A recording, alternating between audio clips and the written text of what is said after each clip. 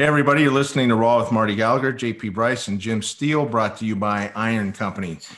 Today, we've got Dr. Ryan Chow. He's back. Dr. Chow is a physical therapist and personal trainer, and he's the founder of Reload, a physical therapy and performance company based out of New York City. Welcome back, Dr. Chow.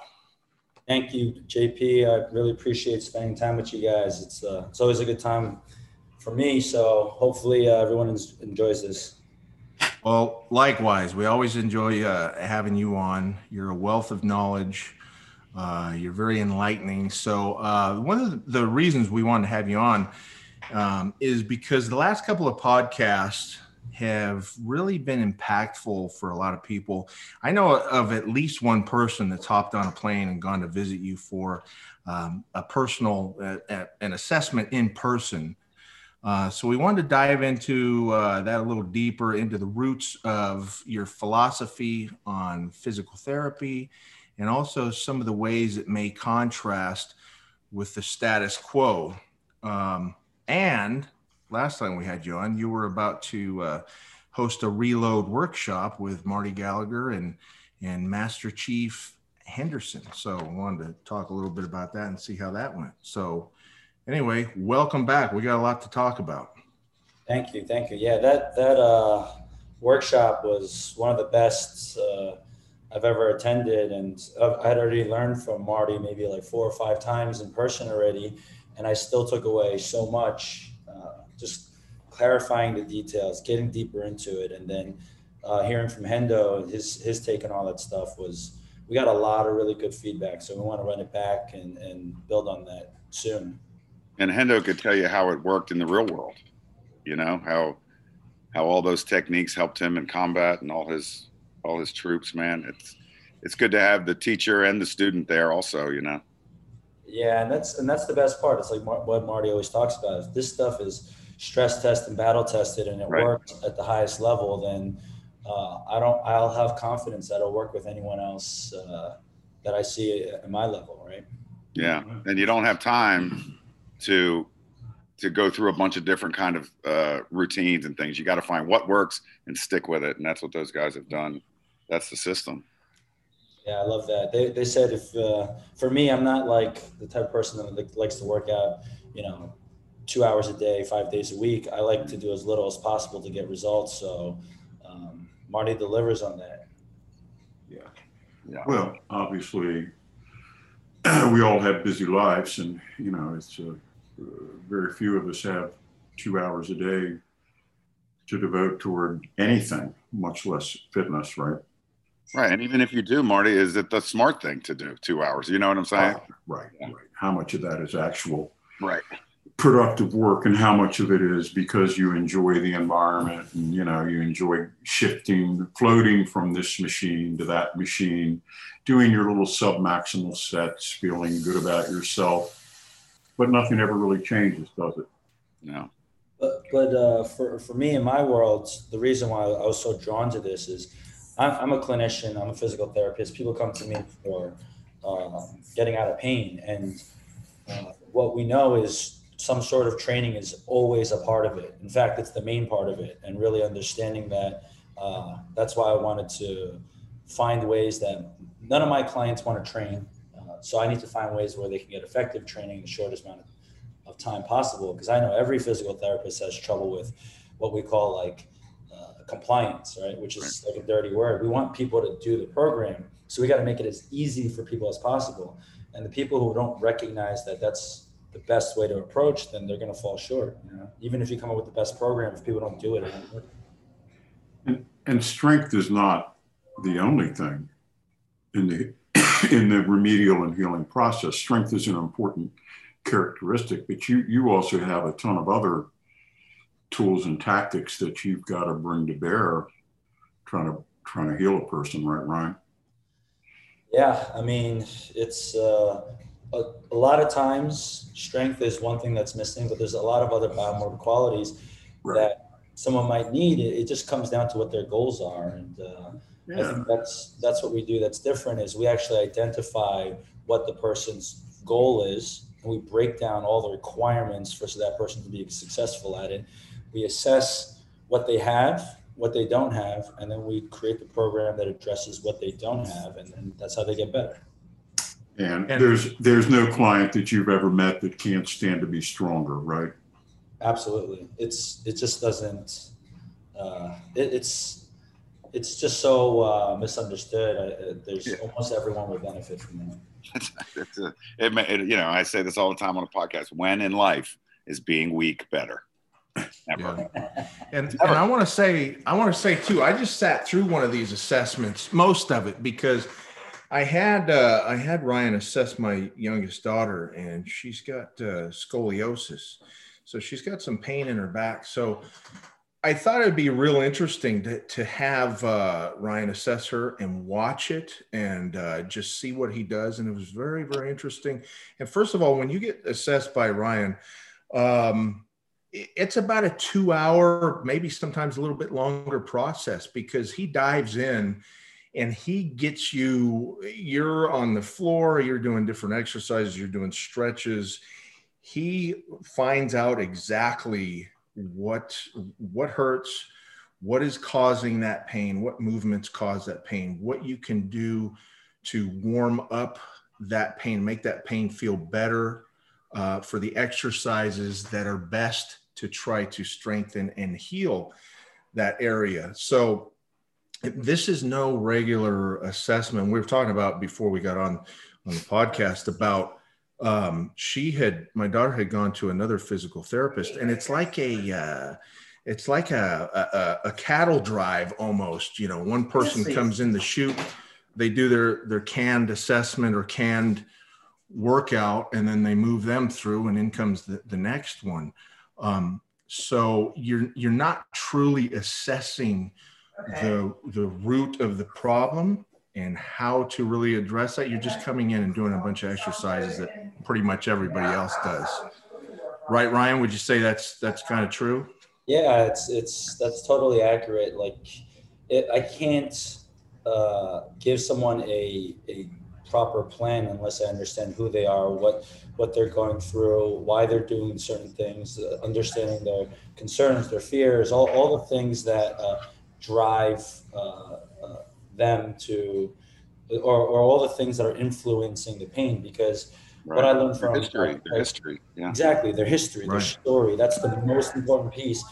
In the 2-hour assessment, we're spending about 30 to 45 minutes just getting to know the person, because that's more important than anything else. Like, at the end of the day, I know everyone's going to squat. They're going to do some sort of pushing, pulling, and lunging, because those are the demands of their life. But how do I pick the right one? How do I pick the right load? How do I do that? Well, it just goes back to their goals. It goes back to what they have, what they want, and then connecting those two. And how deep a hole they're standing in. Say again? How deep a hole they're standing in. Exactly. Because I started to think about it this way, like, sure, all the people that, are trainers and PT, chiropractors that I know, that everyone knows squats, right? But not everyone gets the same results with their squats. Why do some people get better results than others? You have to understand the context of the squat, not just the reps and sets and the volume, but the frequency, the recovery between them, how they're progressing it, what variation, all these things are levers that can be pulled to really nail that person's sweet spot. We call it right person, right treatment, right time, or right person, right exercise, right time. And Ryan, the best person to ask about squats? Somebody who's dedicated 60 years of their life to the study of it. Right. I love that. And has mentored underworld champions and created world champions. Oh, and that's right, I am a world champion too. Well, Marty, it's funny because I got to sit in for this. Ryan calls them Marty squats. And my daughter came away from this thing calling them Marty squats. I said, I've been teaching you Marty squats for the past couple of years, and you never listen to me. Now all of a sudden they're Marty squats. Well, excuse me, but we had been telling you to do. Jimmy, tell him. I know, whatever. I know what you're going to say. The ACL, what was it? I forget now. Meniscus. Dr. Chow, thus spoketh Dr. Chow down from heaven. Dr. Chow is my hero. And JP started squatting. He wouldn't listen to us. We told him that from the first time we met. No, my back. My doctor says that I could break my back in half and I could die. That's what you're not a doctor, Marty. See, we're not doctors, so we got to have that in our. I like to get multiple opinions, but I will say, like I've said before, now I've got 3 herniated discs in my L5 area, and since that first podcast with Dr. Ryan Chow, he reassured me that I could do the squats and the deadlifts and things. And I've been really taking my time and building up slow and perfecting my form with Brad Gillingham. That's the way we do it when we're not injured. Now I'm doing lightweight, but my back has never felt so stable and healthy, and to, when I have to go pick up a bag of dog food or whatever, I don't even think twice about it now. There's no sensitivity there. It's just so much better. That's amazing to hear. JP, you said the magical word, it's reassurance. And, again, I learned from Dr. Craig Levinson too, and he's been spreading what the best research has been for back pain. And for 30, 40 years, we've known that reassurance is the first line of defense, because most people go to the doctor, like you guys just explained. The doctor tells you stop squatting, stop doing this, stop doing that, because it's bad for you. When in fact, the evidence and the research says that we should be reassuring people that movement is actually safe, because you can't rest away this pain. You have to continue valued life activities. If someone's telling you not to squat, they're telling you not to get up and down from a chair. They're telling you not to get up and down from the toilet. Yes. That's ridiculous. You just like what Marty said, is when you're not injured and when you are injured, it's the same thing. You start with what you can do and you build it up slowly, and it's that simple. And the poison is in the dose. Exactly, and that's why I went to study with Marty, is because why am I trying to learn squatting from people who've never used it across all populations to reach all kinds of results? Why don't I listen to what Marty thinks are the most important levers to pull when it comes to prescribing a squat? And it just works, And Ryan, at 70 years old, Marty has proven that these techniques and tactics make you bulletproof. He has no back problems. He has no ailments, anything like that. So never have had. I've never had a serious back injury. I've never had a serious leg injury. In fact, I really haven't had any minor injuries, but I attribute that to getting taught right from the start. I mean, I was taught by grown men who really, they really knew their business, and they didn't suffer fools lightly. So you got it right, or you got gone, right? Yeah. And that's the kind of how I learned. But those techniques have kept me safe all these decades, and that's what I'm trying to pass on to other people. There are ways to squat, there are ways to deadlift, there are ways to bench press, there are ways to overhead press safely, and yet you can still take it to that critical cusp of your capacity, because unless you equal or exceed capacity, there's no incentive for the adaptive response. I'm sorry, I wish there was. I wish muscles would grow in response to submaximal effort. That would be fabulous. Yeah, but it doesn't happen. Yeah, and I was just thinking about, we're all talking about assessing earlier, and you think about how many times you squatted as a kid and Hugh Cassidy watched you squat, or Dimmadar, all those guys that were in the basement, and said, now, Marty, you're on the front of your foot there. Yeah. Sit back, or, whatever. Just tiny, Marty, have you moved your stance in? Marty, that kind of stuff. And then when we do the seminars, I was just thinking about this, and we're at Mike Krifka's place, and everybody's doing the goblets, and nobody doesn't get looked at over and over and over again. And we don't move on until everybody's satisfied. All the teachers are satisfied that everybody's got that. Yeah. And then you compare that to, somebody who's just walking in a gym and a personal trainer or whatever, who's sort of looking at their phone and, oh, that's good, or whatever. It just doesn't. Well, they don't have an archetypical technical benchmark like we do. They don't, and they don't have a system. It's got to be a system. It's not haphazard. You just don't go in there and say, that's okay. You'll get better as you go. No, Take the weight off. Our other T-shirt slogan, Jim: techniques and tactics. Techniques and tactics. I like it. Hold on. I'm writing that down. Oh God, you say that every show. And so I love the technique. But you know, in my world as a physical therapist, everyone becomes a form police. And yes, form is and technique is very important.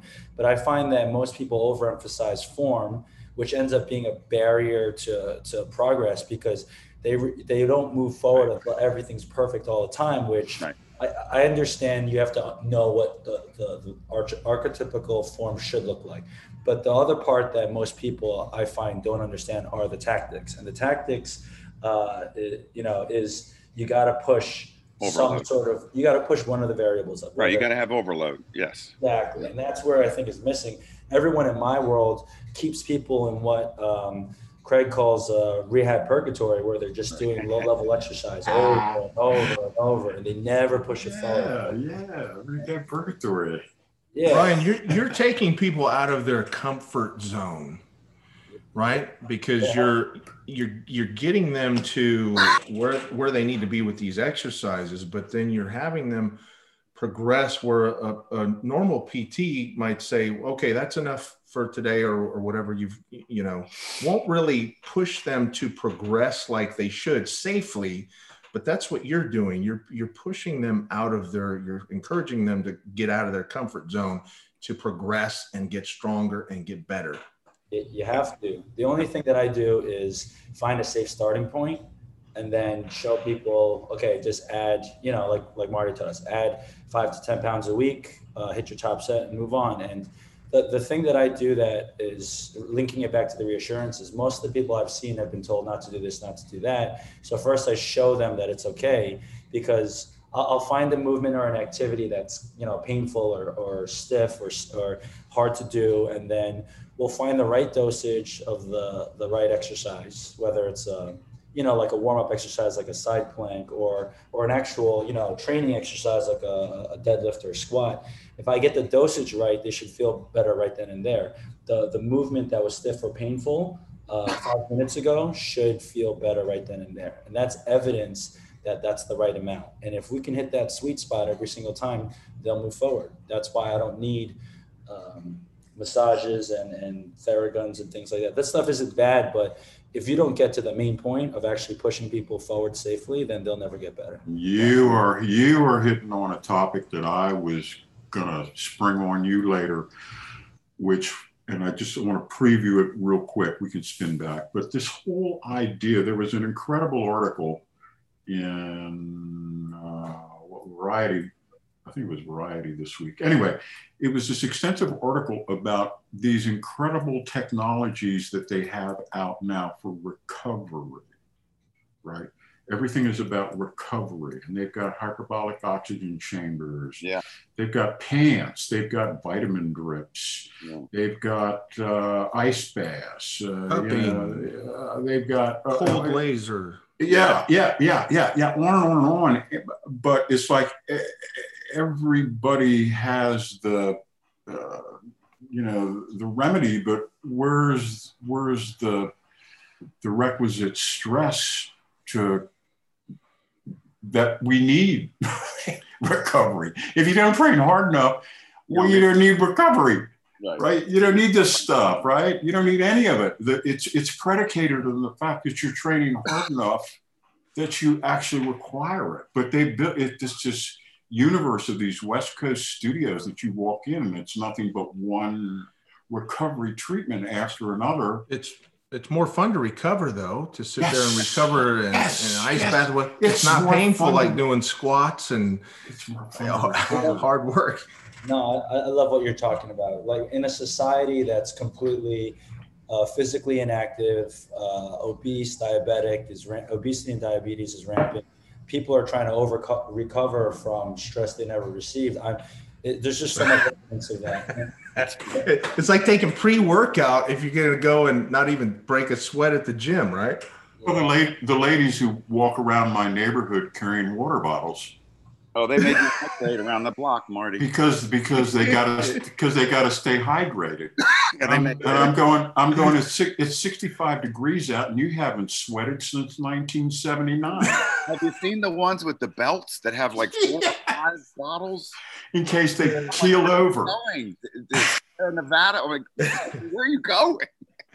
Listen, it's I don't think it's anyone's fault except that the marketing companies behind these big brands just do such a good job. It's hard for us to compete. But I think the Coach Carmen Bott has a quote. She's out in British Columbia in Canada, and she said there's no recovery tool that can make up for poor programming.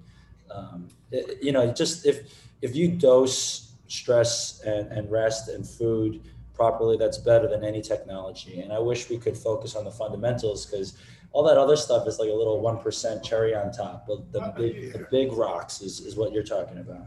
Also, most of these recovery tactics are passive.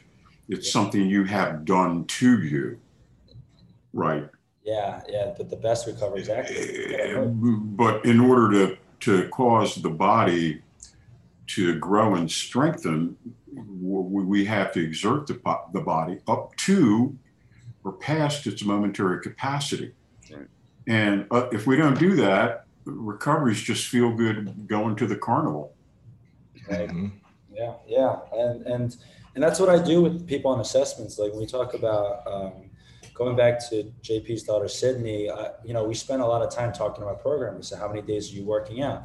How many days, what's your program look like? What are you doing? And right off the bat, they could see that she was stressing certain things more than others. And then that gave me insights into what she probably has to work on. Because JP, is it all right if I share a little bit about the program? Sure, yeah, go ahead.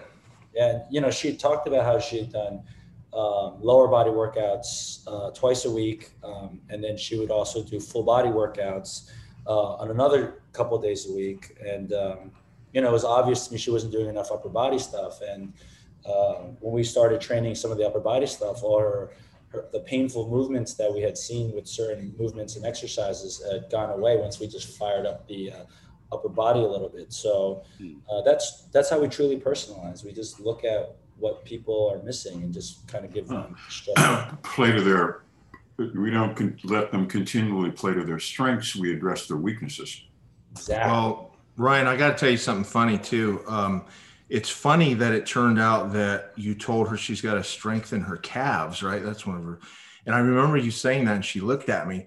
Now, my girls purposely try not to work their calves because they have the big calf gene, and they don't want to get the big, huge calves. So they're reluctant, but look, that girl has elephantitis. I keep telling them, I said, the big calf gene, it bombs at 25. And I said, you're going to have 30-inch calves, both of you. It's greater. Oh my God. It's greater than man. Yeah. Look, that's why I talk to them and have this long story where we just talk and figure these things out, because the exercises she was doing were very plyometric in nature, right? She's running, she's doing explosive, sort of things. And if you study the demands of those activities, a lot of the stress goes to the calves. And if your calves can't handle all that load, why don't we just increase the capacity of them? Yeah. And then if I understood she was worried about the size of her calves, I can reassure her that I can get the calves to produce more force and absorb more force without getting them bigger. Then now she's going to be on board with the plan. She's actually going to want to do what I'm asking her to do. But if I just tell her, just do this, just do that, she's not going to listen, right? Right. So yeah, I think we need to reassure her of that. Just because someone is genetically blessed with an excellent body part does not necessarily mean that the tendons, the ligaments, all that stuff is strengthened and available and up to the hard tasks that are required. Right. Yeah. No. And one of the things that Ryan hit on too, if I remember correctly, he said, look, the training we're going to do isn't going to add all kinds of muscle to you. He goes, it just doesn't happen like that. I mean, you have to specifically train for that. I'm going to have you do things that are going to make you feel better and strengthen you up and make you more mobile, so if you want to increase muscle size, there's got to be a caloric uptake. Yeah. Right. Right. It's got to be purposeful. You've got to purposely want it. It's like, okay, we're going to combine this thing and we're going to add some lean muscle mass. That's different. Man, it's so hard for girls to gain muscle, man. It's like, and that's the thing, Jim. I think a lot of women are worried about bulking up. Past that now. I mean, there's so much information and education out there. It's just like, it's like saying you don't want to, get your license because you don't want to drive Formula One. It's not. Yeah. You got to kill yourself to get there. If it was that easy, I'd look way better than I would. But no, that myth is something that needs to be overcome.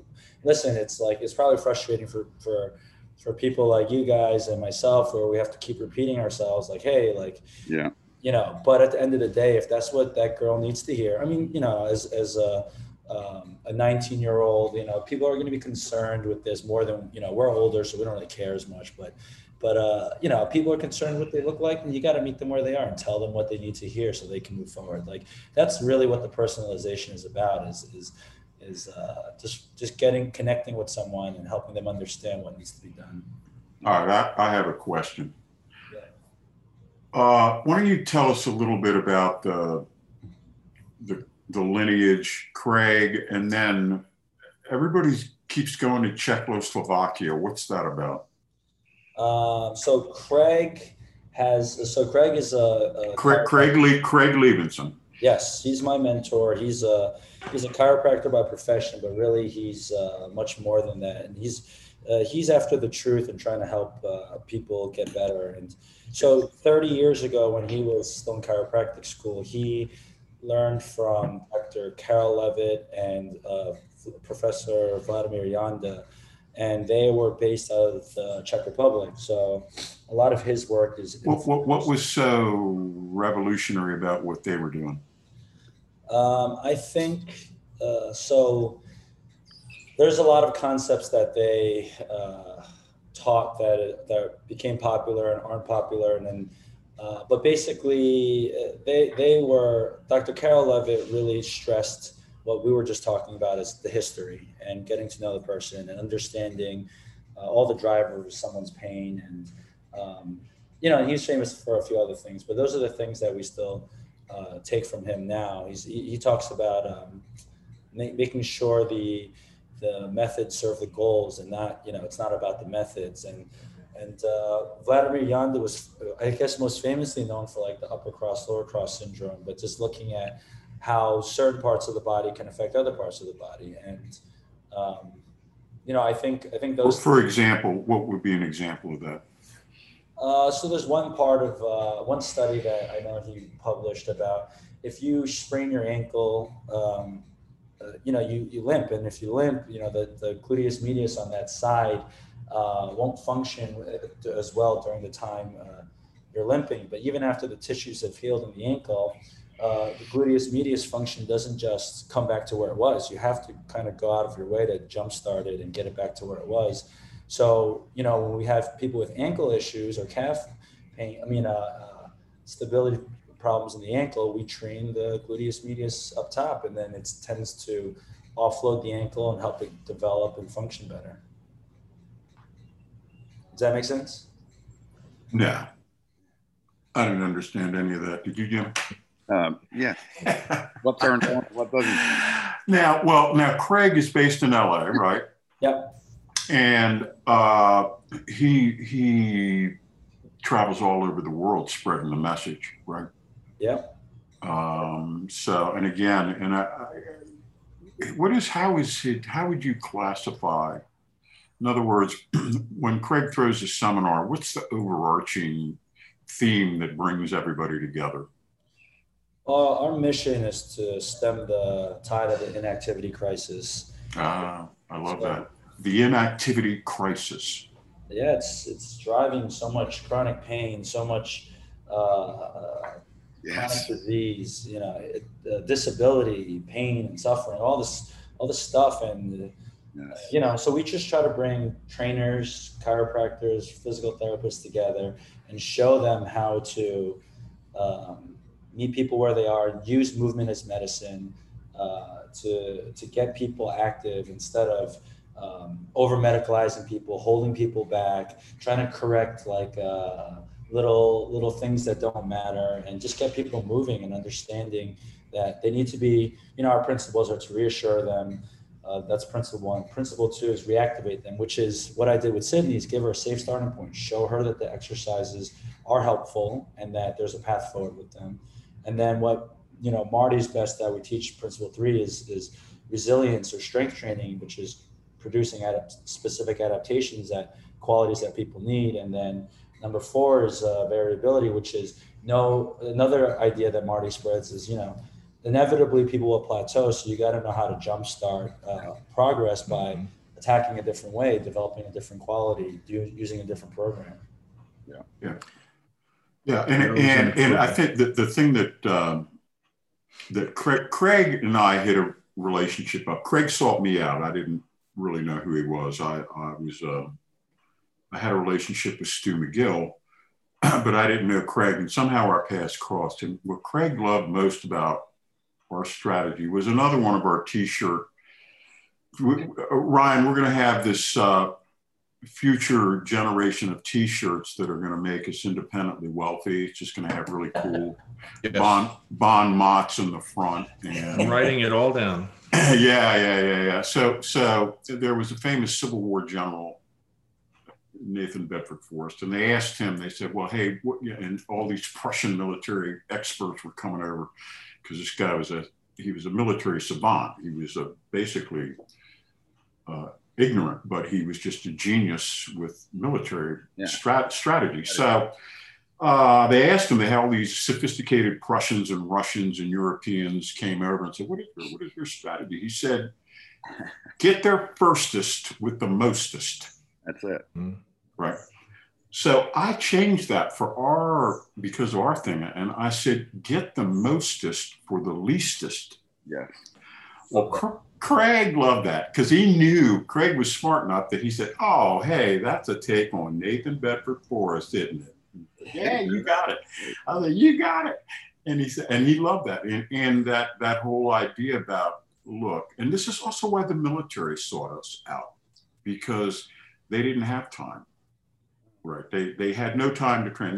The idea of training 2 hours a day, even 3 days a week, was ridiculous. They didn't have time for that. They had so many skill sets they had to stay on top of.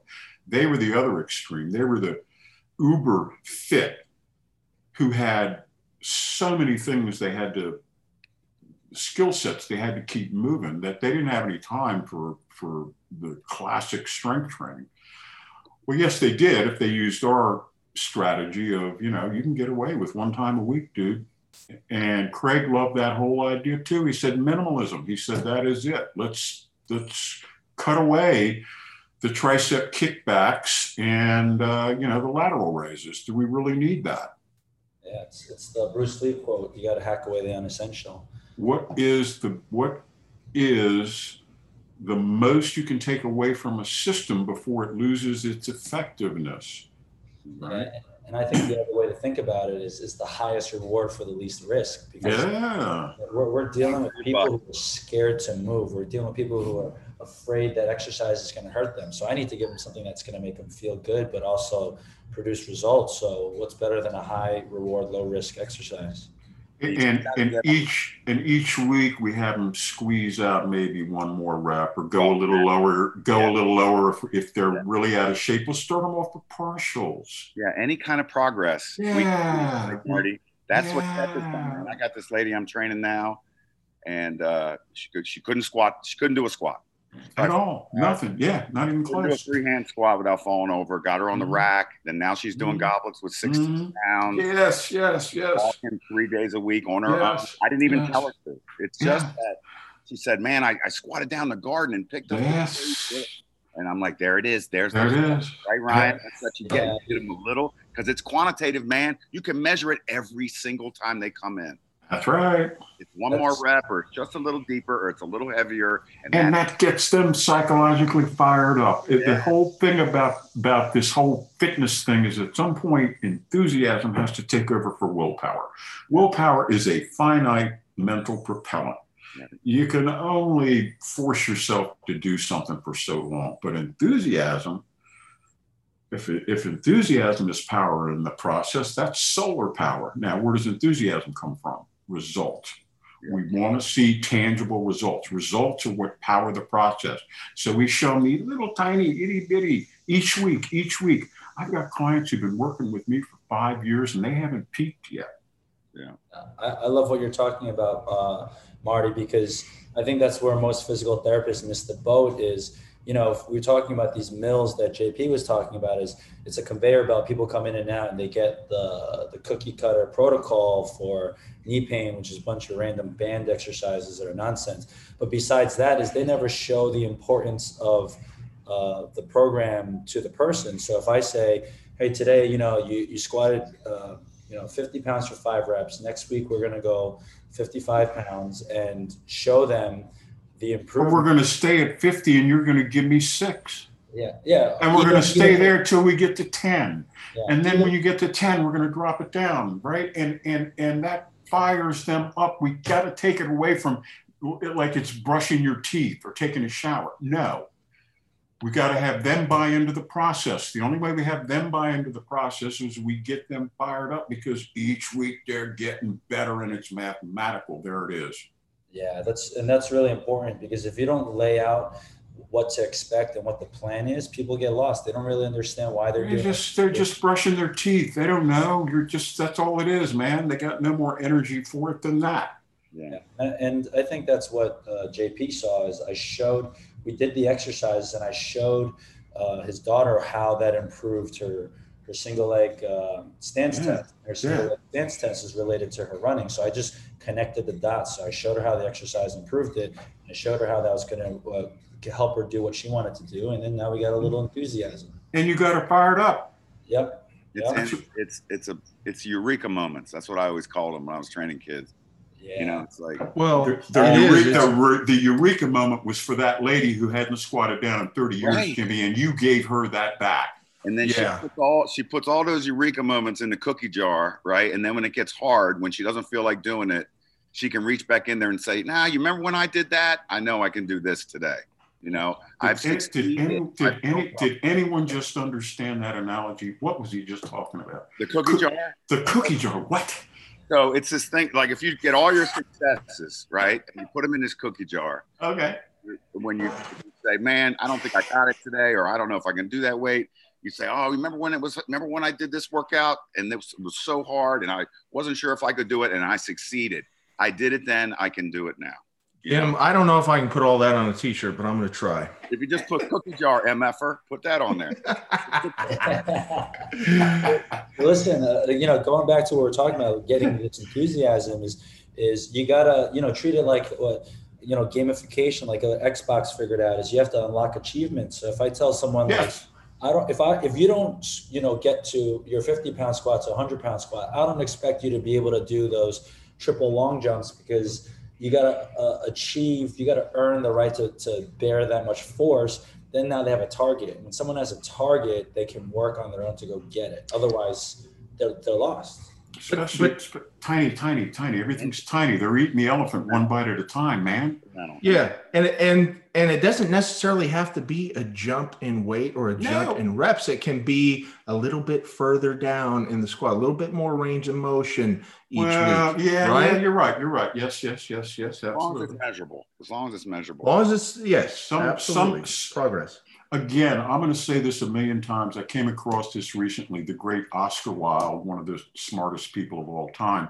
And they asked him, they said, what's the goal of life? He said, the goal of life is self-improvement. Boom. I love that. Mm-hmm. No matter what you're doing, your goal is to get better. Right. And that's what we're giving these people. We're giving them a method by which they can regain function, right? You have to have strength to have function. You also have to have mobility. We're very big on range of motion, Ryan. We're not partial partial rep guys were very big about, no, we have to be strong over every inch of the possible range of motion. And that's sadly lacking in the rest of the progressive resistance community. Everybody's purposely shortening rep strokes so that they do whatever it takes to make it easier, whereas we come at it from a philosophy of what can we do to make it harder. Yeah, I love earning the right to move forward and attacking the sticking points to go forward. Instead of just training the ego, you got to train the demands that we actually need. And it reminds me of a different client that I just started working with, and she had talked about she wanted to see me 18 months ago. But she never came because, I'm just a physical therapist. So she didn't really see the value because she had been to so many physical therapists. And I gave her your squat technique. She was trying to get out of pain. She had hip surgery, abdominal hernia, shoulder surgery, all these things. And everyone just trying to give her, different shots and surgeries. And she tried all that and nothing was going well. And then I started giving her the squats that you taught me, where she would exhale at the bottom, earn the right to get lower, earn the right, kind of like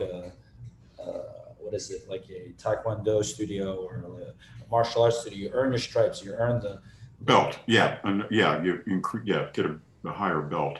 Yeah, and she is now taking her time to do that, and she feels amazing. She's so hopeful. She sees the path forward, and yeah, I'm forcing her to take full range of motion reps and just push it up slowly. And she's on board with that. She's doing what none of these other doctors have been able to help her do.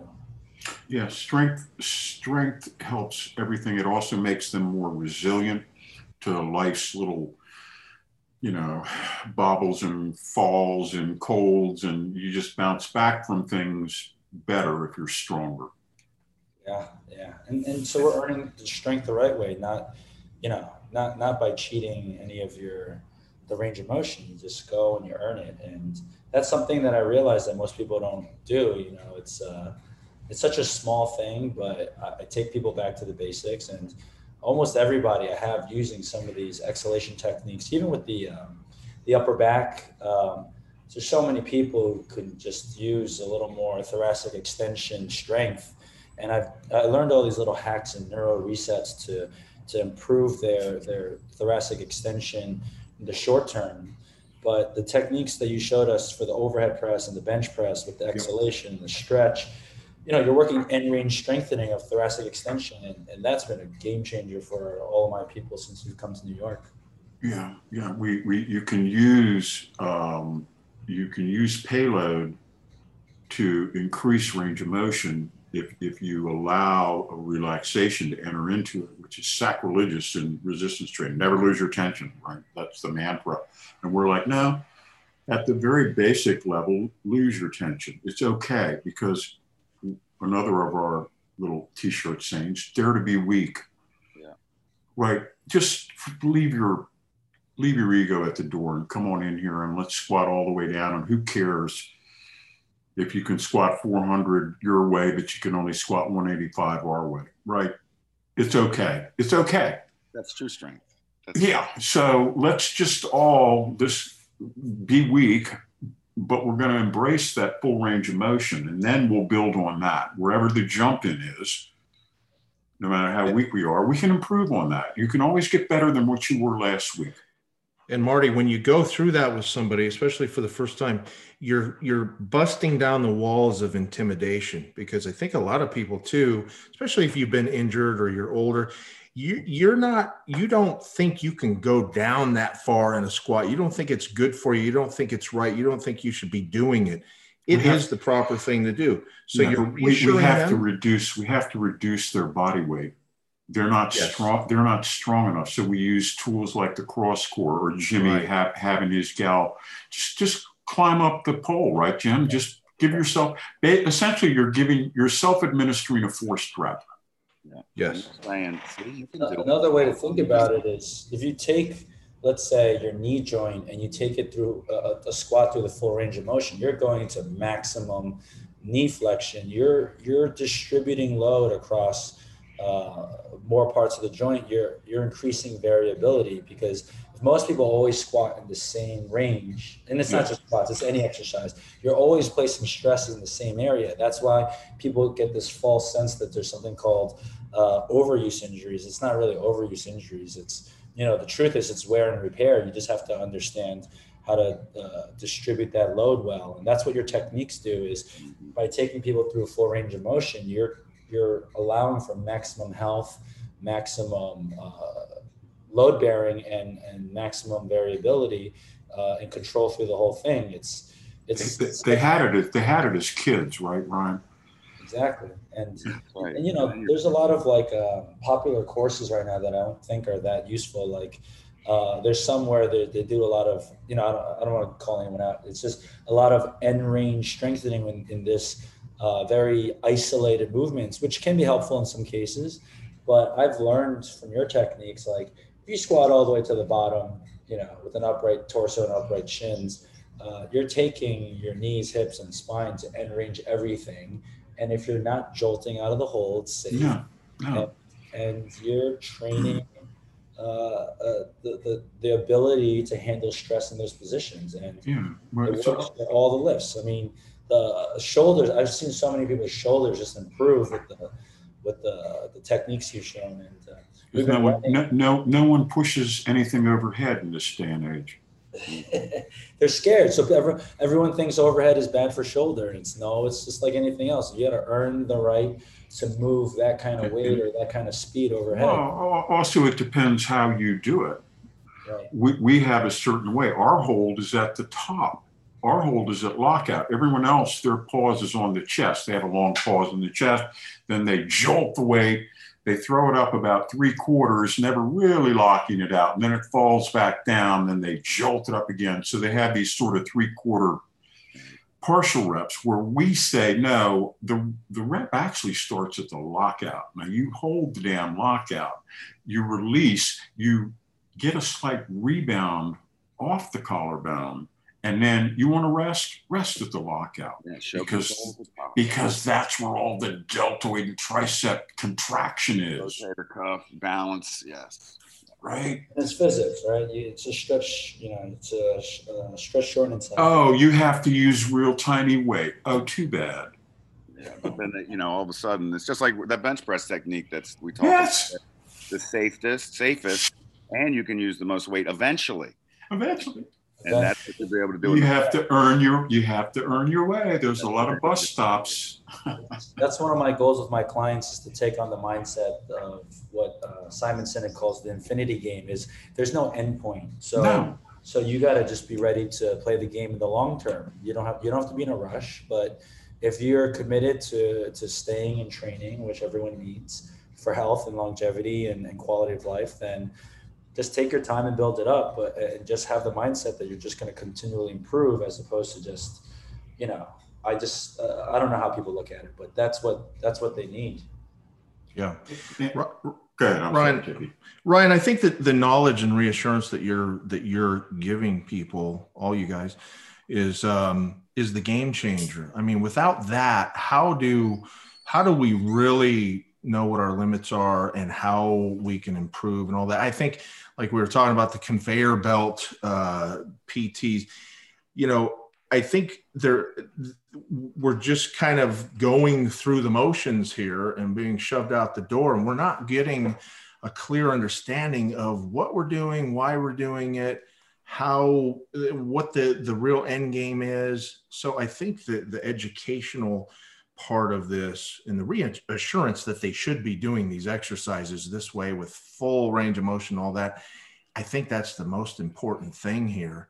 And I think by providing people with that, and they can do anything they want. They can rehabilitate themselves the way they need to be. They can be mobile in their life the way that they need to be, with full mobility and all that. So I think that's the biggest thing: knowledge and reassurance. Yeah, you nailed it. That's what my team has physical therapists and strength coaches. And the job of the physical therapist is to do what you just talked about, is to reassure people that training is okay for them. And it's actually the path forward.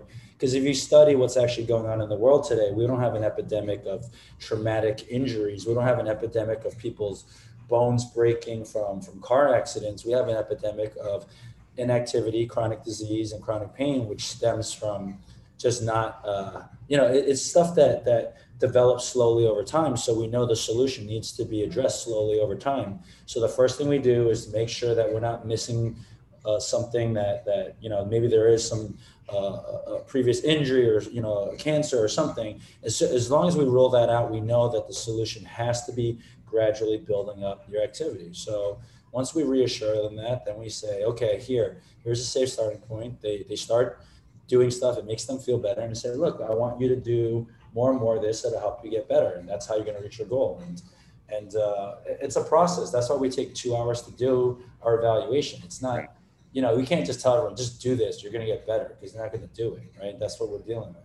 Ryan, do you know how we put the math into walking? With the heart rate monitor? Yeah, very good. Yeah, strap them up, man. And so, let's say the first day, these are really out of shape person, but they can walk. Let's say they can walk. So, they walk, whatever, 8 minutes out and 8 minutes back, and they're gassed, right?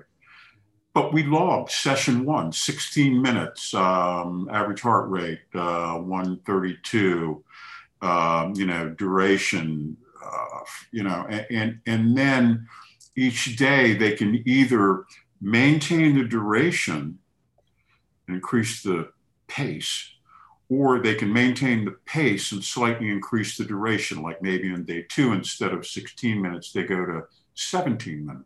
Right.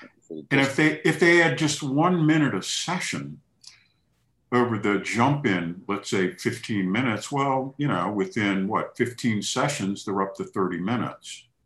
Yeah, that's right. But they have an age-related heart rate max. Each session has a report card. So each walking session, they'll have how long was the session, what was the blended session average heart rate, how many calories did they burn, what else, duration, and I guess the frequency, how often you do it. So, but they log that, and then each session, again, they can choose to either increase the duration and maintain the intensity, which is the pace, or they can choose to jack up the intensity and maintain the duration. And again, I give them the choice. I said, where's your head at? Where's your head at? I mean, would you rather go a little further, same pace, or do you want to push down the gas and go a little faster and just maintain the duration, right?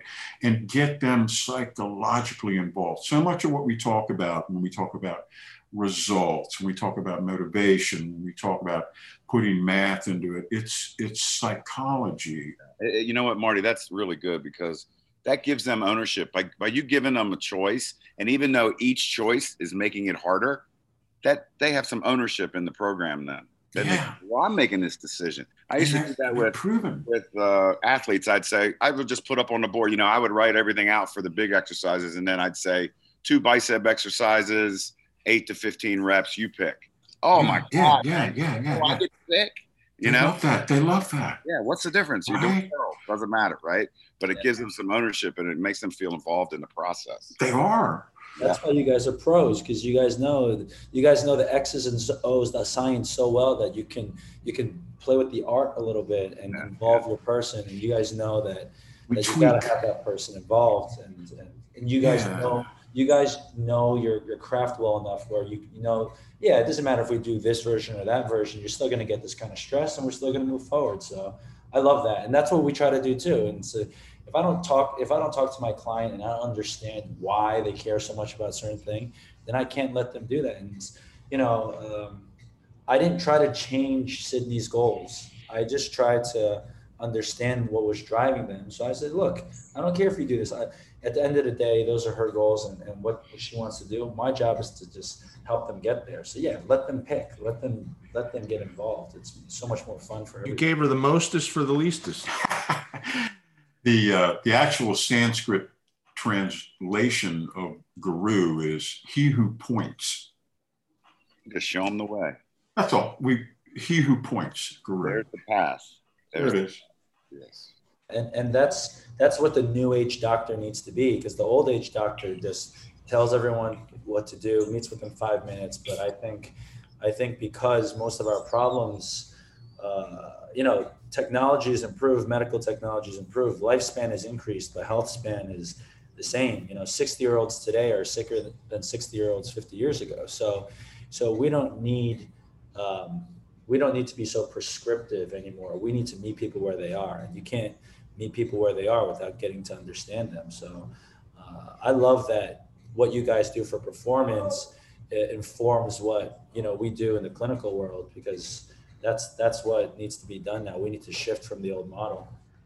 It's easy, and they'll have some cardio activity that we can break down into mathematical certitude. Though obviously their resistance training, and again, they don't have to use barbells and dumbbells to strength train. We use what is available, and again, if they're out of shape, we seek ways to have them be able to do what it is they need to do. And we have methods for enabling those that are super weak, we call it below zero, to engage in productive resistance training. And the good news is for the super weak is that progress comes so quickly. I was just thinking the same thing. Yeah, that reminds me of a person I'm working with right now. She's actually a physical therapist herself, and she was a rock climber, and she fell off, I think 20, 30 feet off the side of a cliff, and she broke her heel. And that's a real injury, but these principles still apply. And day one, she could only toe touch with the crutch. And keep in mind, I'm seeing her completely virtually. So all I have to deploy are the exercises that you guys are talking about. I gave her a bunch of below zero exercises, which would be open chain, calf exercises, but I also gave her some quad hamstring stuff and glutes, because I know that those are all involved in each step you take. And then tell her I brought my bench press up 50 pounds the year and a half when I broke my leg. Exactly. And look, we as soon as we gave her those exercises, she was able to put more weight on her toes. And then the next day, wherever we ended at the end of the session, where after all those exercises, she was able to put more weight in. The next day she woke up, she was able to put the same amount of weight without doing those exercises first. And then now her starting point today is higher than her ending point yesterday.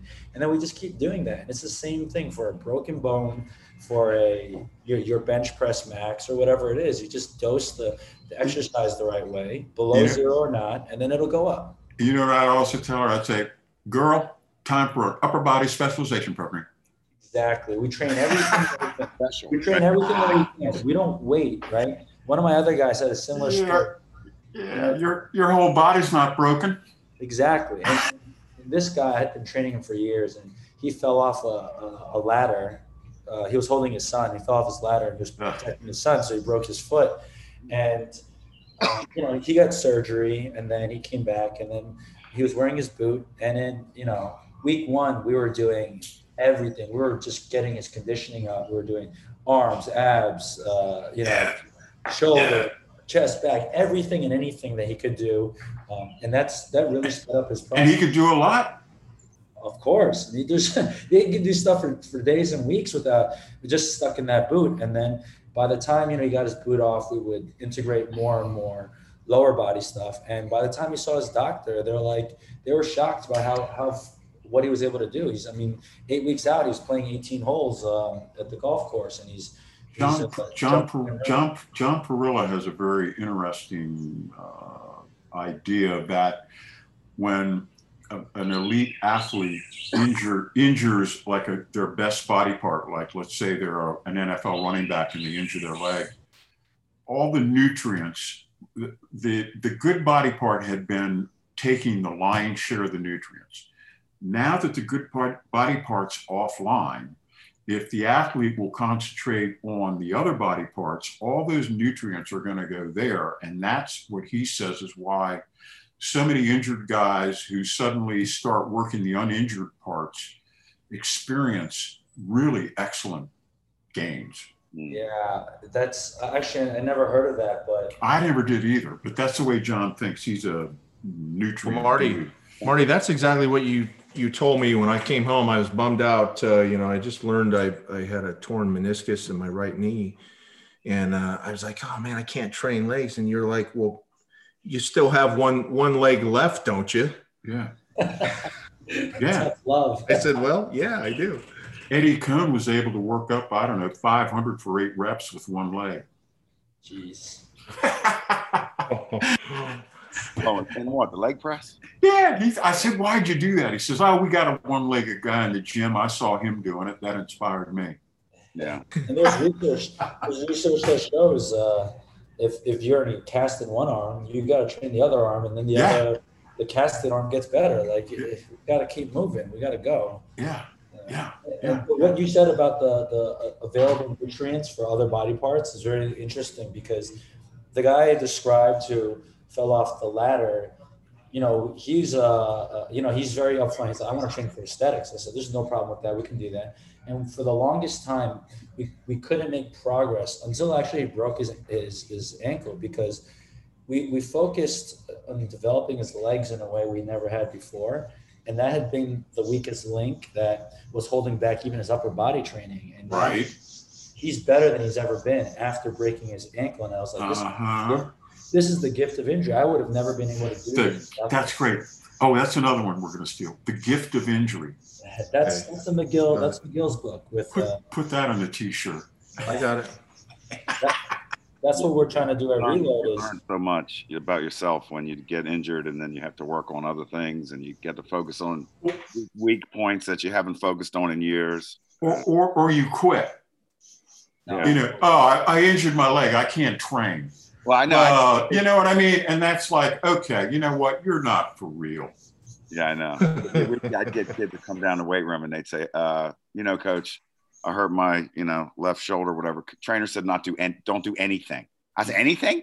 You can't do anything. You can't do like one thing. I can't go over there and do one like that. So, or the old one, Ryan, I'm sure you've heard this.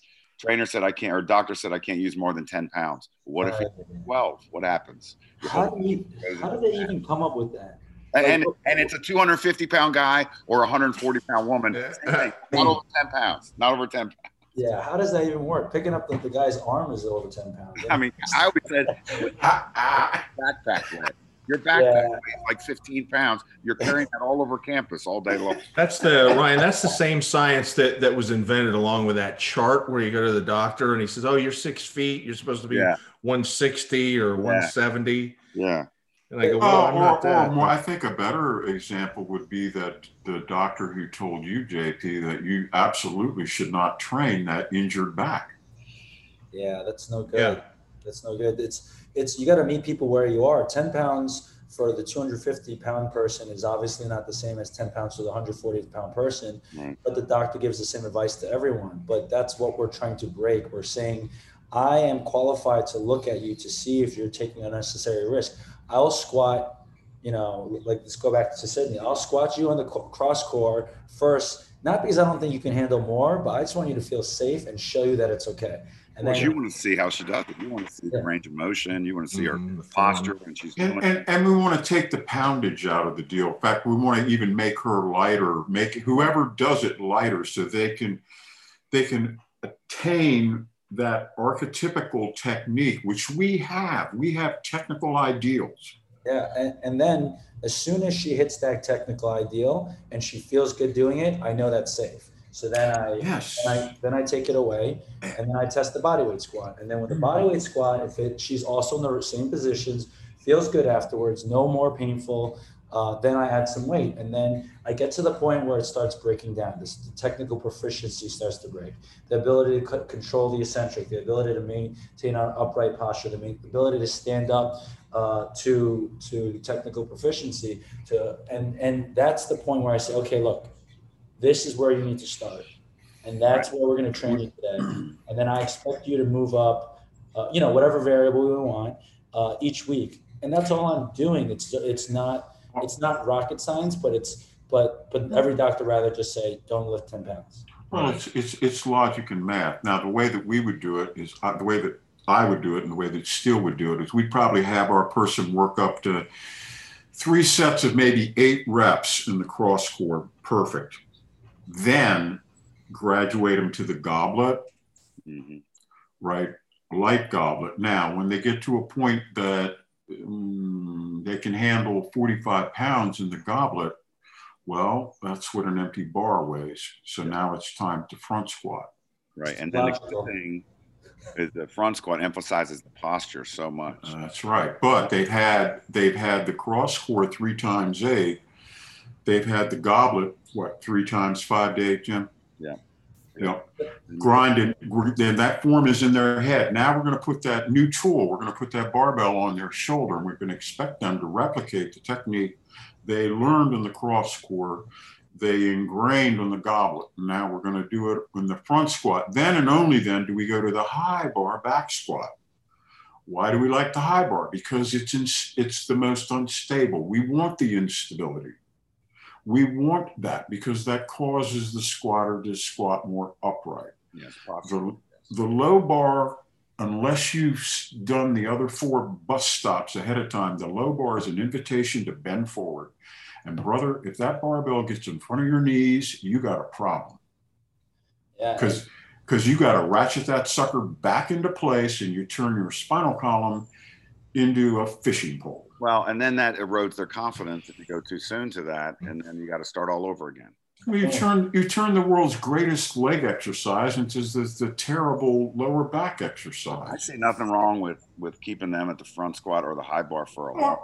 Or why even go to the barbell if they're just normal people? Why can't they just stick with the goblet and get? Because damn, I tell you, when I was squatting 315 for 5, ass on heels, an 80-pound dumbbell was giving me all I could handle for the same number of reps in the goblet. And Jim said the key word is the confidence. And if everybody's telling you not to squat because it's bad for your back or bad for your knees, and I just had you squat, it may not be the way they think they should be squatting, but I explained to them how this version of the squat that they're ready for, whether it's the cross core or the goblet or whatever it is, eventually leads them back to where they're going. That gives them confidence in the point where they are now, and it gives them confidence that there's a way to move forward. And we're just taking what you guys are proving to work in performance and apply it to the people who don't know how to where to begin and where to go. They just think that something's going to go wrong or it's going to be bad for them because that's what they've been told. So, it just kind of comes full circle. It's just kind of, it's the same thing, just applied to a different population. And that's why I'm, so adamant on trying to get you guys in front of more people, because what you're doing works and it needs to be applied to more people. And there's just not enough people doing that. And we can help get folks stronger for minimal time investment. Yeah. And that's why I want to bring people who've done that. And because a lot of my colleagues take popular courses that are taught by other clinicians. Oh yeah. And we all believe that exercise and training is good for people, but we're not going to people who are experts at exercise. We're going to other people with the same credentials as us, but haven't done what you guys have done. So I love going to the source. Ryan, it's like we're the Taoist cave monks being lectured to by the head of the Eastern Studies Department at Stanford. Right. That's such a great analogy. That's exactly what that is. It doesn't make any sense. We haven't been out of the cave in 60 years. Hello. But, okay, why'd you leave? Oh, I got tired of listening to the ants scream. Right? But we're being told that, our knowledge is incomplete or we're, Neanderthalic. But empiricism, it works. And it works. The same methodology, the same minimalistic methodology works for the completely out of shape uber beginner all the way to the uber elite. And it's the same strategy, but with different payloads and different tools. Yeah, it's great. I love it. An unsafe technique doesn't allow you to use heavy weights. So that's why it works for both. Those techniques that we're teaching, you do those with 10 pounds when you're first starting off, and you do those with 800 pounds because that's the most efficient way to do it, but it's also the safest way. You're not going to have any kind of career if you're going for those elite levels or those elite numbers if you don't do it the safest way. Yeah, that reminds me of JP's other daughter, Carrie. JP, can I talk How many about family members you got training with Ryan? Yeah, go ahead. It's a family ordeal now, No. Ordeal. I'm not actually training Carrie. It's she had a client. She had a client who actually flew up to New York to come see us. JP, can I talk about that? Sure, yeah. Yeah, and he's an athletic guy. He's really fit. He's more fit than he realizes. But he'd been told that he had herniated disc and arthritis, or degenerative this, and blah blah blah, and all those things are they're real things, but no one really took the time to understand his story, and everyone, he either doing too much too soon or too little too late. So he had pain after a wakeboarding accident, I think, and down his neck and shoulder, and he never, no one ever brought him back up gradually, the way you guys are describing. And people in, let's say, group fitness class would just be like, yeah, just go do this, and he's doing CrossFit and all these other things where you're just going from 0 to 100 without any no intelligent way to progress it. And all I did was show him that those exercises were the right variation at the time that he was ready for, based on the process we described before. And then I just saw him just build it up slowly, and he felt so much better afterwards. When you get it right, his range of motion increased on the spot. His pain decreased on the spot, and most importantly, he felt like he had a plan and a group of people willing and ready to guide him each step of the way. And I wish that everybody would approach it that way, because that's all he really needed. He didn't need a million MRIs, X-rays, shots, surgeries, or any of that. It's just stress recovery adaptation, just meeting people where they are. And Ryan, what I like about this too is in this particular case, now you sent him home, and my daughter is a personal trainer, so you guys are kind of working together a little bit. To what you've done is given him a prescription, basically, that you've prescribed these different exercises and warm-ups to fit his specific needs to get him back on track and get him healed up.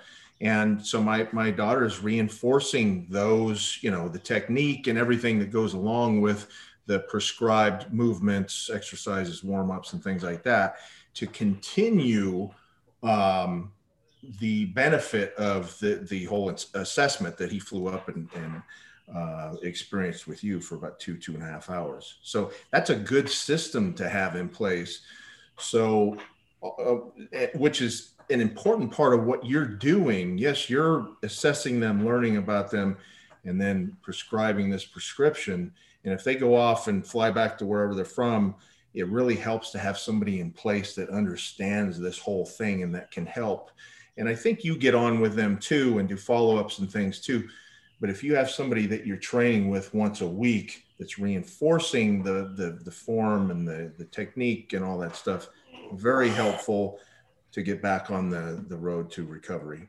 Yeah, I think that's the future. The future is trainers should be the first line of defense against most of the problems that we have. All I'm doing is figuring out what's safe to do, what not to do in the meantime, like what we have to earn the right to do. And then I just say, okay, if you achieve this first, you can get back to that. Now, this is what you start with. If the trainer, has learned all the things that Carrie has learned, which is, Marty's stuff, some of Marty's other friends, Brad Gillingham stuff. Brad Gillingham, yeah. And Phil Scarito stuff. All you end up doing is you end up learning how to progress the things that I gave her to do. And that's the model that we're running at Reload now. Is we have a bunch of PTs. We reassure people that it's okay to exercise. We give them a starting point that helps them get going. We jumpstart them, and then all the trainers just train them in groups, kind of like the pole barn or muscle on Sundays. We got 4 people step up to a bar. Everyone does their version of what they need to do that the PT found, and then we just progress with the trainer. Why do we have to unnecessarily have a PT involved, and why do we need to have the client try to figure out what the PT figured out and explain it to their trainer? They're not qualified to transfer that knowledge. We need to talk and get on the same page so they can just show up and do the work. Yeah. I want to ask you something too that I think, I don't know if we've touched on it before, but a regular gym goer, they're at the gym, they hurt their back.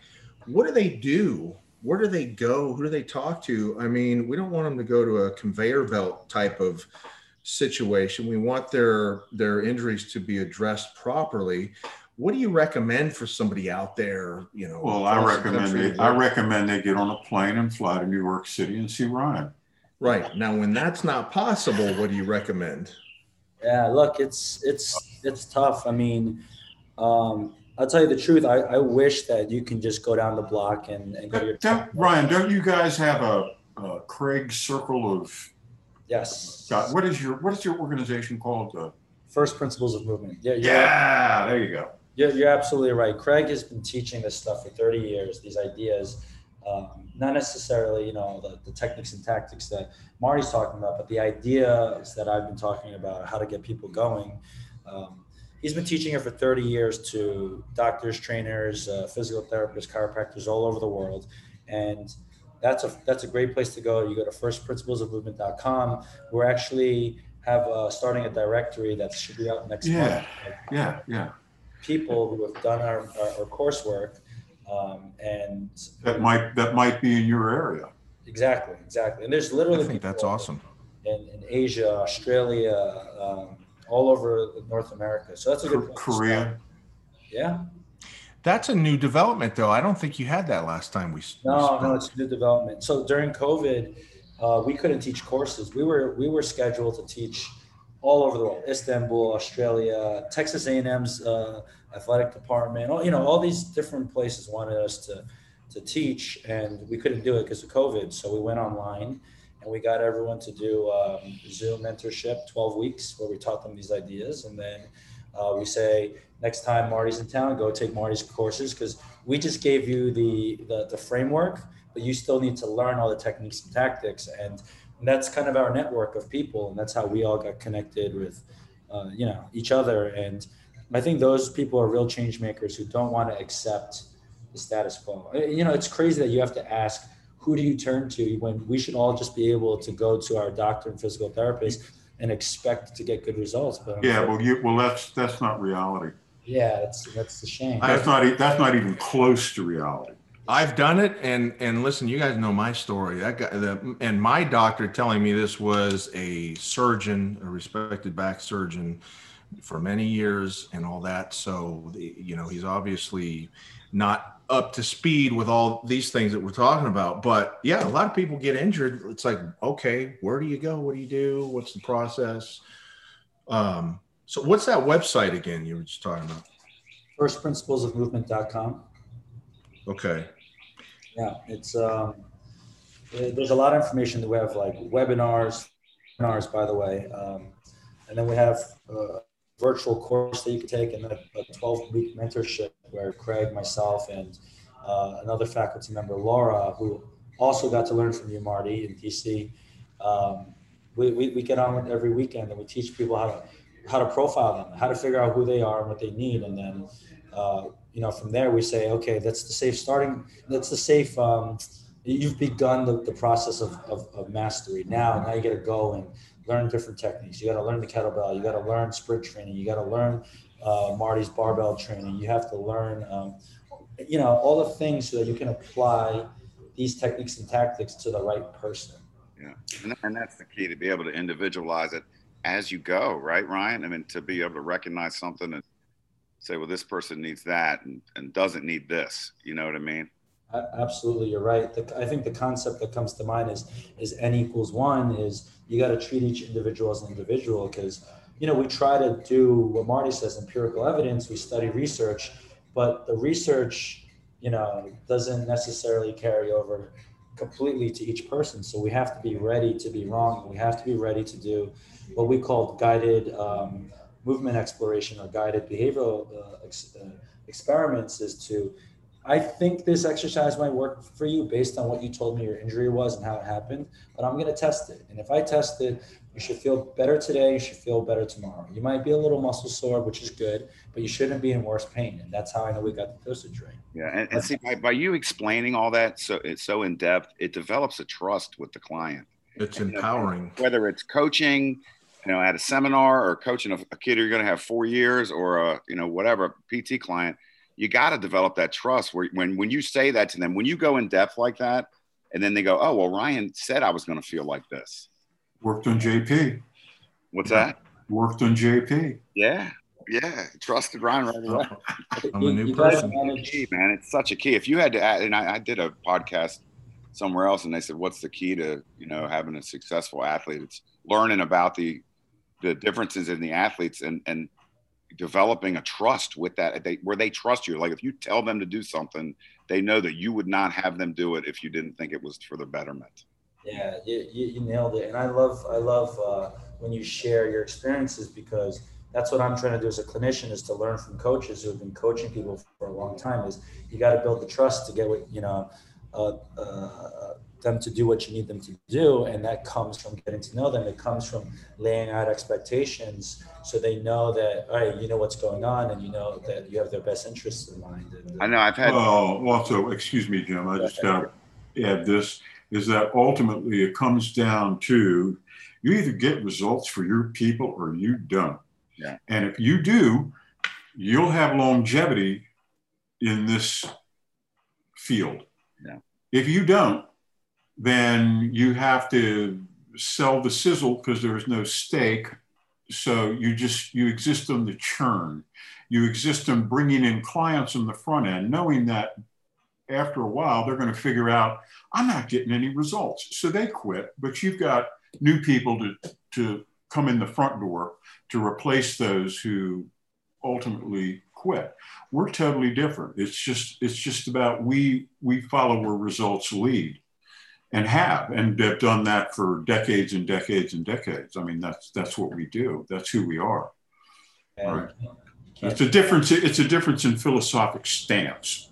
Yeah, I mean, that's the majority of the healthcare industry and the fitness industry. Is a lot of people consume. I think there's more people consuming healthcare services and fitness services today than ever in the history of the world. Yet we are unhealthier than ever. So obviously what we're doing isn't working.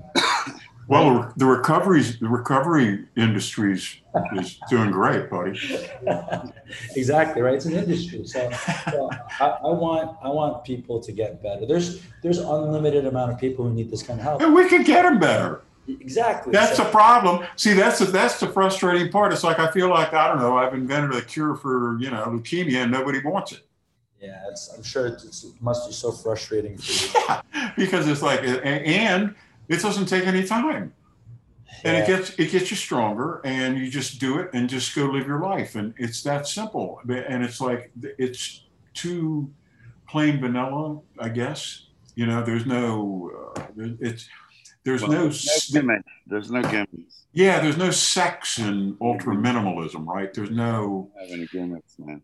Yeah, it's a hard sell because it's basically very intense work in short doses. Yeah, it's and then people want to believe what they're being sold because it's easier. We talked about it before. Like, I just hope that the shot works because this is just an easier path. Well. And there's so much, whatever you want, lose weight. And there's so much power in marketing and branding. It's like, and all this stuff is just like, the formulas are figured out with the infomercials, and they know how long to run them and what times. People eternally want to believe that there is a way to obtain their ideal physique without any effort. Yes, there will always be a market. There will always be a market for that. Always and forever. And I think that's where you guys get lost sometimes, because all the flash in the pan stuff tends to just be so overwhelming everywhere you look. And it's like, oh, Marty and Jim and Ryan are preaching this plain vanilla stuff. That couldn't possibly work because that's been used since the 30s or 40s or whatever. Well, it might work, but it sure looks weird and hard. And it's hard. See, that's the thing. And it's hard. Yeah. It's really hard. Yeah, you got to be comfortable with feeling uncomfortable. And but if you do what we do and do what Ryan does and explain, hey, listen, you're going to feel like this in the bottom of that squat. Hey, listen, this is going to feel like this. And you're going to feel that blood rushing into your muscles. You're going to feel some throbbing, in your ears sometimes when we get to this point. But guess what? That means progress. And you can tell people are just soft, man. You can tell when they don't want to do it. Oh, else's progress is when they stop and their muscles all pumped up. Yeah. But you got to get your hooks in them. You just got to. It doesn't take a whole lot. It's just that. Oh, and that hormonal tsunami, they love that, man, because a lot of them haven't experienced, they haven't worked hard enough to have that hormonal release of endorphins, adrenaline, serotonin, dopamine, all that stuff, man. I'll tell you, everybody, they have it. They have that, and it just needs to be brought out, man. But it's related to how hard you work. Unless you work to a certain intensity level, you'll never experience it. Right. And that's what keeps us coming back for more. Yes. I'll tell you that that's the reason why we're trying to grow First Principles Movement and Reload is honestly, I don't care about any of that marketing stuff and any of the brand growing and this and that. I hate all this business stuff. I'm just interested in helping people. But if we don't do that, then, your stuff isn't ever going to get out there. Our stuff isn't ever going to get out there. So, we have to play the game, right? That's what's going to make a difference. Well, it's proved true for the last 40 years. Well, listen, and that's why I want to keep bringing you back to New York and getting a bigger audience. Yeah, we love that. Yeah, we love that. But we got a good turnout this last time around. We'd like to broaden a little bit. It's more than just strength training. See, ultimately, you have to step outside of your art to improve your art. Yes. If you just stay in strength training, you just end up rearranging the contents of the box. Right. You got to step outside the box. You got to go to nutrition. You got to go to cardio. You got to go to brain training. You got to go to things outside of strength training to improve strength training. The way that Kirk took his strength training game to the next level is he got real super serious about nutrition. Right. And he leaned himself out and he turned himself into a fitter, tighter, more muscled up guy. You know what I mean? But if he had just stayed in the comfortable groove he was in, he would have been just another really good bottom heavy powerlifter that nobody remembered their name. You're talking again about attacking weakest links, and I love that because that's my whole focus. And we touched on it before, but it's like don't just train the stuff you're good at. You got to go after the weak links. That's the one thing, that's the bottleneck that's holding you back. And actually, that's going back to the question about Craig's lineage. Is that's what Dr. Carol Levitt taught him, is we got to correct the one key fault that's causing an issue. And that's what I do. I just look for the weakest link and then train it. That's, if you constantly train that, you keep removing bottlenecks and barriers, you're just going to keep moving forward. So I love that concept, and I use it every day. And I'm glad you brought that up. Marty, you've written articles on embracing everything. You name it, I've written something. Training, I swear to God, those weak links. Yeah, don't bring up anything. Don't avoid the fall of the Roman Empire. I'm sure I've written something on it. JP, that's what we talked about in the bench press. Yes, the bench press. When you switch to the new form, and especially in my case, when I switched to the elbows in and the descent and all that, how I got so you frustrated. Were weak. Yeah. And my God. What I did was I disassociated myself with the bench, and I was like, "Oh, this is a new exercise I'm doing." Yes. That's a good psychological way to do it. You didn't avoid it because you were weak. You worked at it, and you got better and perfected it. Ultimately. Ultimate, Yep. not initially, right? Initially, it was a hell of an ego blow. That's What right. are you talking about? I can bench 350. No, you Right. can't. No, you can't. Yeah, and Rob Wagner's like, yeah, but do you 500? Okay, yeah, you Yeah, know, Yeah, but if you want to stay at 350 for the rest of your life, keep doing what you're doing. right. Right. I had students that were reluctant to take the kind of that wider stance to, you know, the Oh yeah. chin stance, and they wouldn't do it for a bunch of No. weeks, and then we plateaued. I said, Yeah. listen, take all your warm up sets in that stance and Yeah. just see how you feel. And Right. then, Good, Ryan. Very good, man. They hate that. finally they broke through. You know, it's hard to, you know, you gotta kind of, people won't listen right away, but you know, it's the attacking the weak links thing or just changing it up. It also reminds me of what Marty's really good at is when someone has hit that plateau, you got to know how to supercharge and catalyze the program to get something out of it. And it reminds me of what I went through during COVID is, you know, all the gyms shut down. So I had no barbells and so I had no choice. So I just tried to move kettlebells, which are, you know, moderate resistance is really, really fast. Yeah. And when gyms opened again, I PR'd on my deadlift after never touching a barbell for Right. 12 months. Because you were a fitter athlete. Man, your probably low back got stronger, and your shoulders got stronger, and your abs got stronger. Yeah, I think And you were hungry for the barbell. yeah, you know, you miss it after a while. You're gonna Yeah, man. No, you're fired up. It's like, oh man, I'm ready to rip into some barbell. Let's go. Yeah. And sometimes that is another tool in the toolbox. Get Hell away yeah. from the exercise. Yes, oh, absolutely. You have to get away from, otherwise there's no contrast. If there's no contrast, you're just, what is the definition of insanity? Doing the same thing over and over and expecting different results. Yeah. Yeah, that's what you're doing. And you got to get away from it. And most guys don't want to do that because they're really good at their craft. Oh, I don't want to get away from my craft.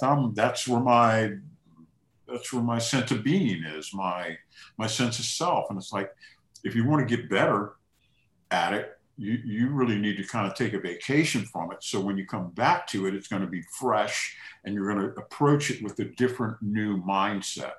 Yeah, I love that. That's Craig's principle number 4 is variability. Craig's principle number 4. Yeah, he's starting to sound like Weeder now. Wait a minute. That sounds like plagiarism. Well, I'm older than Craig, no. although I am just 39. No, but listen, I love it when Craig's principle number 4. Huh. I just love when other people from different places arrive at the same conclusion. Truth, the same truth. Yeah, and you when you can recognize that something's getting stale, the return on your investment of your effort and your time isn't yielding the results it can. Like you got to be able to recognize what you can switch to, and you actually inspired our team to have kind of a year-long, long-term athletic development type of program where we have 4 different 12-week programs that attack 4 different types of biomotor qualities. And when you're done with one 12-week cycle, our team will look at you and say, look, you know, you're topped out on your barbell lifts. I think you should switch to, you know, just like maybe an upper body hypertrophy program, which like, and then when you're topped out on that for 12 weeks, you know, go to a kettlebell program, build your explosive strength, or go back to the barbell. But our team will look at you and say, listen, like, you know, you can't keep doing the same thing and get better results. If you're going to train for the long term, you might as well let us guide you on what is the next week link for you so that you can continue making progress. Do you guys have uniforms? No, but when you make those shirts, we will. Yeah. Yes. Dare to be We're weak. up to like 25 or 30 different shirts by now. We start with Dare to be weak. Yeah. That's the one everybody has to wear. That's like Buds. I like that one. That's a lot. There's a lot in that one. What did Bob Smith and Chung Man Chung, the Tai Chi guys, would say? Invest in loss. Invest in loss. Yeah. Get beat because you get your ass beaten in Tuisha, push hands. You say, yeah, invest in loss. And you're like, yeah, I'd like to punch you in the face. You said fail forward. That's another one. There you go. Fail forward. I like that. Yeah. But no, it's different qualities when you really understand like how one thing can help the next. Like I have all these women who are freaking amazing with kettlebells, but their upper bodies are just so weak. And because they never train it. And then we just did 12 weeks of like old school bodybuilding, upper body stuff. And then all their lifts went up. Their kettlebell work got better. Their pains went away. The barbell lifts went up. It's like you're better at everything once you attack that weak link. And you have to, but what you taught them is they have to experience that targeted muscular contraction. yeah.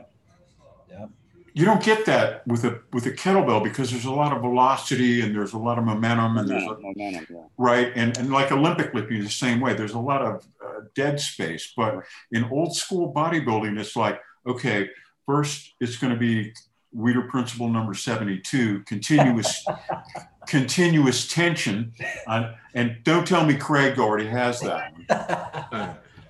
No. So they would do continuous tension, even speed in the way up, even speed in the way down. So you got to use less weight. But they would hit what, Jim, 4 or 5 exercises per body part. Right. I mean, just beat the hell out of a particular muscle. And you know what? You learn how to contract that muscle because you're contracting that muscle over and over and over and over and over. Yeah, you get Marty, that's exactly what you told me you've been working on. Yep, that's right. I love that. Reestablish the connection, and if you haven't established it, you need to establish the connection. Yeah. And that's my contrast to doing the power lifts, because the power lifts are broad and it's a compound multi-joint movement, which requires groups of muscles to act together in sort of a muscular ballet in order to accomplish the task, right? Mm-hmm. Well, that's a hell of a lot different than doing a seated incline dumbbell curl. And what you're describing just empowers everybody, because now instead of demonizing certain approaches, oh, my approach is better than your approach from a bodybuilding versus powerlifting, you're saying there's a time and place for everything if you just if you understand how to apply it. And I think that's what I think to clients every day. It's like you can just go on the internet and look for any exercise. Every exercise is already there. You just need someone to tell you what's appropriate at what time. And you have to have a pendulum swing. Yeah. You have to have contrast. Yeah. Because you're right. Because when you're too random, that's no good. Like you're not working out at that point. You're not progressively driving. No, you're exercising. Yes. You're not training. Yes, randomness, no good. And that's most of what's happening in New York is, and this is another thing I kind of feel strongly about, but I don't know if people agree with me, is I don't think the general public is qualified to decide what kind of training they need. So they go out to the market and they go, I'm trying to become more this. And they go, I'm going to choose Barry's Boot Camp, or I'm going to choose Mile High Run Club, or I'm going to choose Rumble because it's going to get me this. And what they're really saying, nothing against any of those HIIT classes or whatever, I'm just saying that they're trying to decide what they need to get to their goals. And they think that the stimulus or the stress in those classes is going to get them closer to what they want. But they don't know if that's what they need. Maybe they just need strength training, and all those classes, they'll take 100 of them and never actually get better at what they need. I think you give them too much. I think you give them too much credit, brother. I think it's just like that they're walking through the carnival going like, do I want to go on the tilt-a-whirl or I want to go on the roller coaster? Yeah. But to Ryan's point, they don't have the knowledge, so they don't know what to do. No, but they want to. If everything's equal, let me pick something that's fun. And to them, everything's equal. Everything's equal. This heated yoga is the same as this boot camp, is the same as whatever Ryan's preaching is the same. Everything's equal. So, hey, what do I prefer? Well, I think I would prefer something easier. So, but I think that's where we're headed. Is the future is having professionals, assess someone and say, hey, look, you've been doing HIIT training for the last 3 months. I think it's time for you to do some strict barbell training, or you've been powerlifting for 72 weeks in a row. I think it's time to switch it up a little. And that's a concept that you talk about, but I think that needs to be basic knowledge. But you have those arrows in your quiver. Most don't. Right, that's true. So if you only have one way of doing things, then you're going to try to force everyone into that box. Yeah. And most only have one way of doing things. So what would you say is the most effective training style or modality or method that you've learned outside of the strength stuff that you've taught us already? Well, exactly what we do in the seminars. We break it down to, I think resistance training can be reduced to its minimal. And again, how much can a system be reduced before it loses its effectiveness? At some point, you're going to reduce too much, and then the air is going to go out of the balloon, right? So how much can we reduce and still retain effectiveness? We think it's 4 exercises: squat, bench press, deadlift, overhead press. I would probably add power clean as my number 5. What would you add, Jim? Row? I was going to say clean, but down the road a little bit. Yeah. Yeah, or arms. I probably would work arms, would probably be my next concentric circle out. But the inner nucleus would be those 4 movements. But we have 5 variations of each of the 4, dependent upon, your degree of conditioning and all of that. But, so there's a lot of variation within our minimalism. But in contrast to the minimalism, I think you should have periods of maximalism. Yeah. Right? And instead of heavy and short and intense and, have periods of, let's go longer and lighter and more cardio and lighter eating and more activity and more sunshine. You know what I mean? I think that, and then in the wintertime, it's like, okay, we're going to be in the basement. So we're going to eat some stew and do some deadlifts. Well, you talked about that before. Today we're going to do 5 days a week, and we're going to do 1 body part a day. Yes. And then do that for 6 weeks, and then we're going to switch to something else, and then we're going to go to 3 days when it gets down to November, right? But we have all these tricks in our trick bag. Right. That reminds me of kind of the Russian sports scientists, where they do like a GPP block preseason to build like work capacity and local tissues, and then that leads into strength training, which then leads into like speed power blocks, and then things like that. Jim, is that how you guys ran your, or has that influenced any of your programming at Penn? Yeah, I did, but I did it based on seasons. So it wasn't so much, I knew it was the off season, so we're doing this. So I didn't really say this is a block of this, but it was, I guess you could say that, we're going to get as strong as we can up until February and the end of February, because that's when spring ball starts. We're still going to train, but I'm cutting it from 4 days to 3. My percentages are going to be in that 85% range with pretty low volume, because I don't want them sore, but I still want to, keep them strong. And then after that, we're going to break it back down again, add some muscle. And then as we get closer to the season, it's more shorter workouts with a lot of Olympic lifts, and because they're running. That's a lot of damn contrast. Yeah, you got to be conscious of their low backs and shoulders, so you got to get them ready for camp, that kind of thing. So, and switching your reps from 10 to 8, that's not contrast. Right. It's got to be more drastic than that. Absolutely. And that's what people don't want to do, because they're very comfortable. They've got one way that they're really good at. They want to do that all the time, and you beat it into the ground. You guys, did you guys ever do like max intensity lifts in season, like max intensity sprints and lifts in season? Max intensity as far as what? Like, the barbell lifts or sprints or stuff like that, because I've been learning a little bit about that over the years, and it seems not very popular, but it seems very effective to keep people's readiness for max efforts in game, in season. Keep the volume ultra low.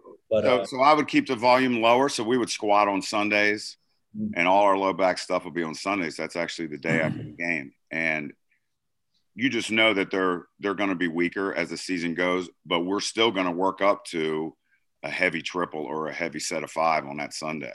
Right, just to top it off, right? Yes, and obviously they're going to be weaker just because the payload, the load they have, just wearing the uniform for 2 hours a day is taking away their recovery and taking away their strength. Yeah. So definitely high intensity and less volume in the season. Yes. That's awesome, because I have some friends. Ryan, not real quick. I'm doing the most exhilarating thing I do late in life is when the weather allows. Twice a week, I sprint. I do 8 wind sprints. First thing in the morning, I do good amount of rest in between each one, like maybe a couple minutes. which is a long time. Just most recently, what I decided to do, instead of 8 twice a week, I'm going to switch to 3, 5. In other words, 3 times a week, 5 sprints. But I go all out. But I use what they call a rolling start. It's what Charlie Francis calls his cone drill, where you just kind of get up to top speed gradually, and then you hit the accelerator and you give 100%. You can only go about 10 or 15 yards before you gas out when you're really giving it everything you have. So I contrast that. What I've been doing is I've been doing my lifting on the same day and then resting my entire body the other days. Hit it with a hammer and let it relax. I love that. I love that. Yeah, yes.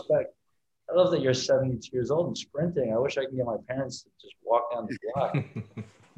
Well, I came off. I had a double meniscus tear when I was 66. What's that? 5-6 years ago.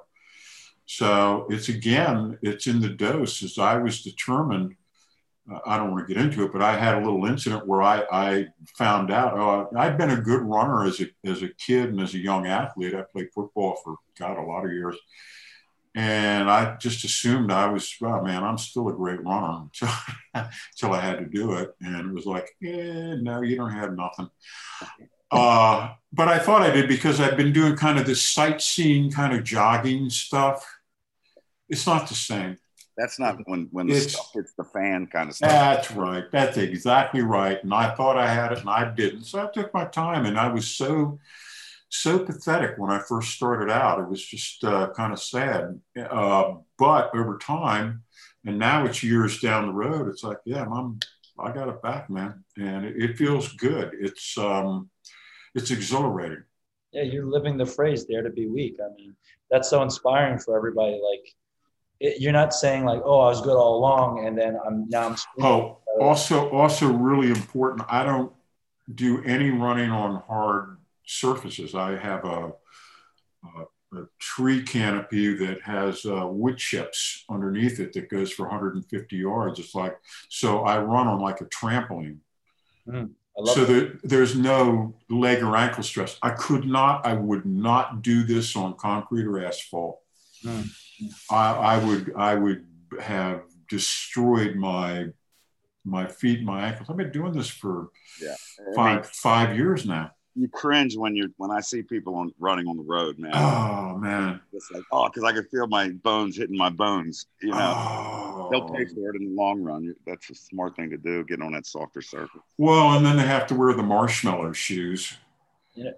Taking this idea to the clinical side of things, we learned in physical therapy school that they look at walking speed as a vital sign, because there's research studies that show that if you can't walk 0.5 meters per second, like, you got to be discharged to a nursing facility. Or if you can walk faster than 1 meter per second, then you're going to live longer. And they have all these things that correlate to that.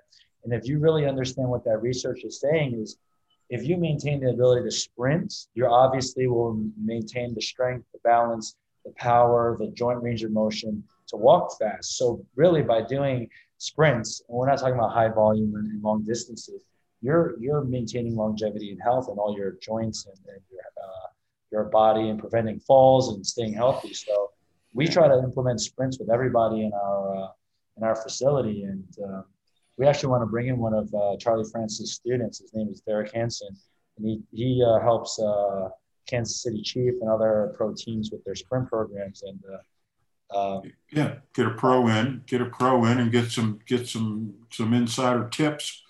Yeah, and we got to sprint everybody. That's what we want, because if you can I make a science of it. I study it. I mean, I have a definite. I'm really into stride pattern and optimal sprint technique. That's my thing. Love it.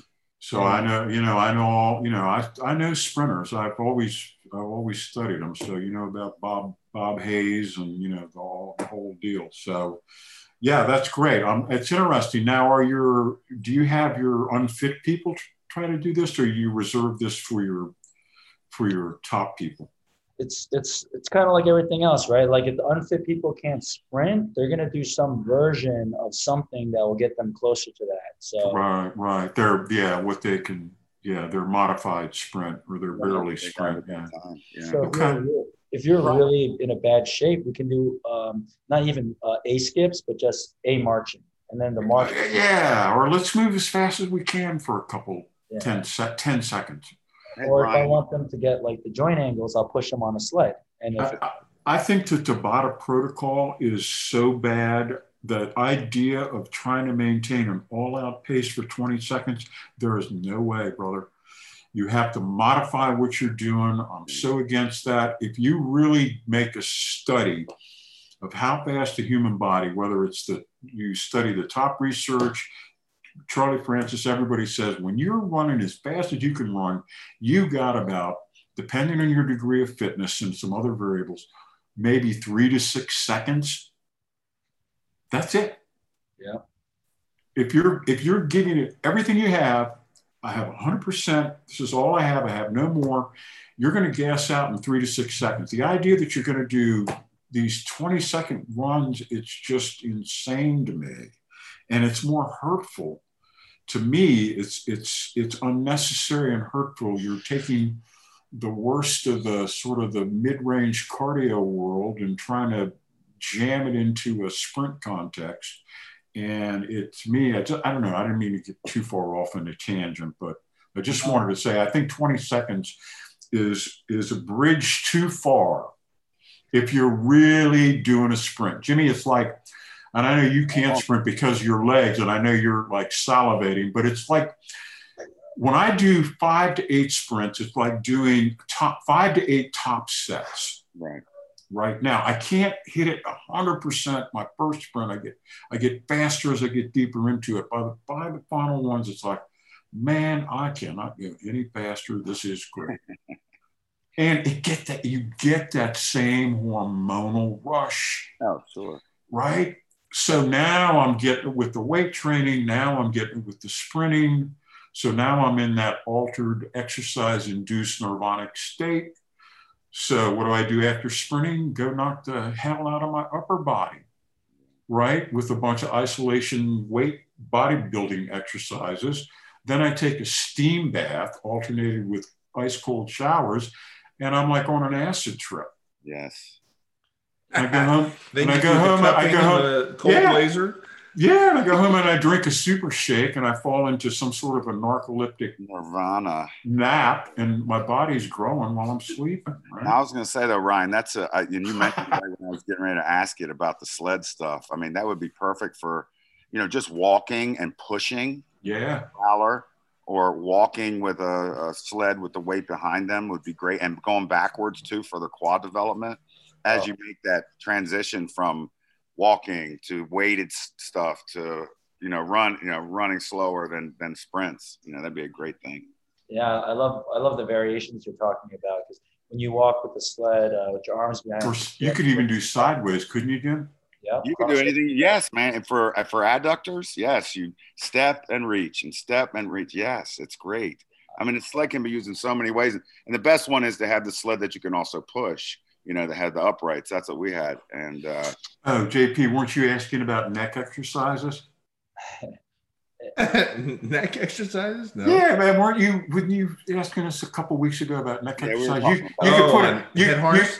Head harness. You could put a head harness on and do a heavy sled. Yeah, there you go. Yes. And put a parachute on. Yes, put a parachute on. That would never open. It would never open. It would just drag behind the sled. Thimbles together while you're doing. But yeah, look, I'm glad we got into the sprint stuff too. One of my favorite. Tell your sprint expert he should do that. That'll help the sprinting. Put the head harness on and put the parachute on it. No, but listen, I got one of a 2016 4x100 sprinter. One of my clients I've been with for a year and a half. He was already an Olympian in 2016. He came to me with back pain. Damn.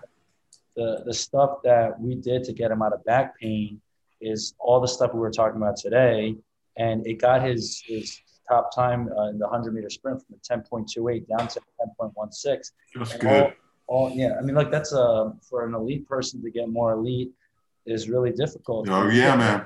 We didn't do any specialized training. We just found the weak links and we attacked them. Take a look at his body fat percentile. Does he have any room there? Can he get any leaner, or is he already ripped? No, he's ripped. Yeah, he's already there. Right. But I just wanted to highlight how these principles, these ideas will apply to injured or high performance or feeble or elite performance.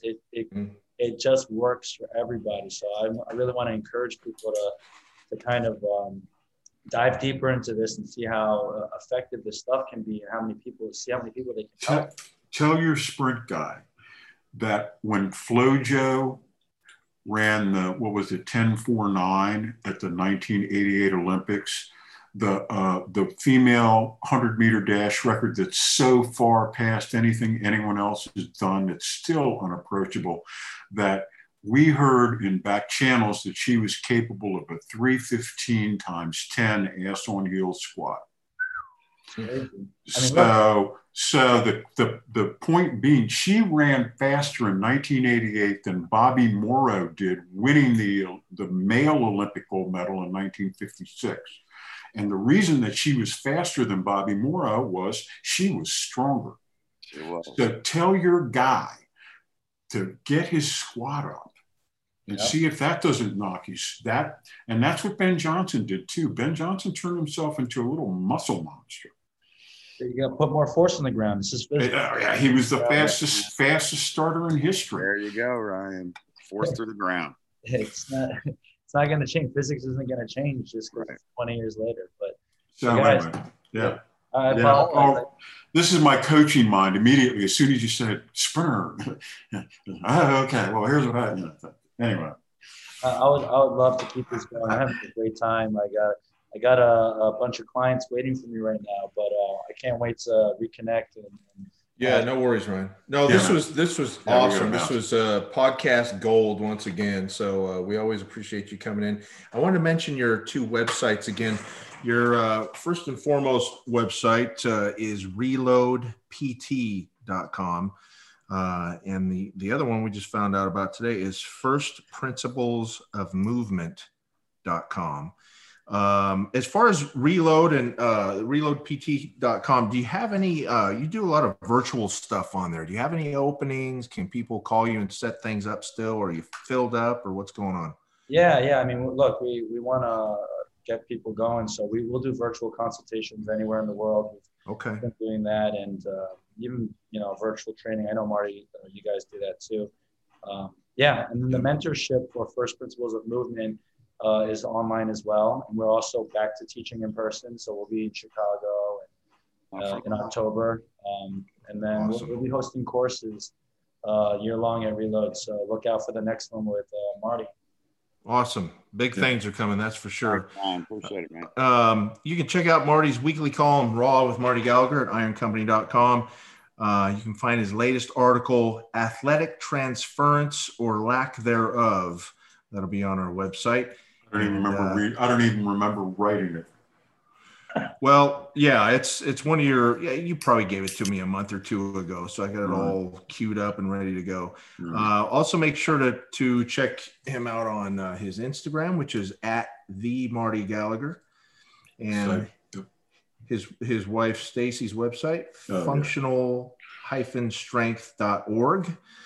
You can check that out. And of course, if you're in need of any gym equipment, gym flooring, anything, strength equipment, barbells, dumbbells, bumper plates, racks, go to ironcompany.com.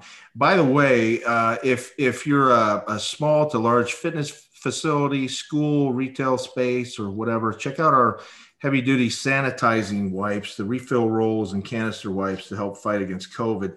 Everything's starting to flare up again. So protect yourself. Get stock. We're fully stocked and we ship immediately. So check that out, our sanitizing wipes.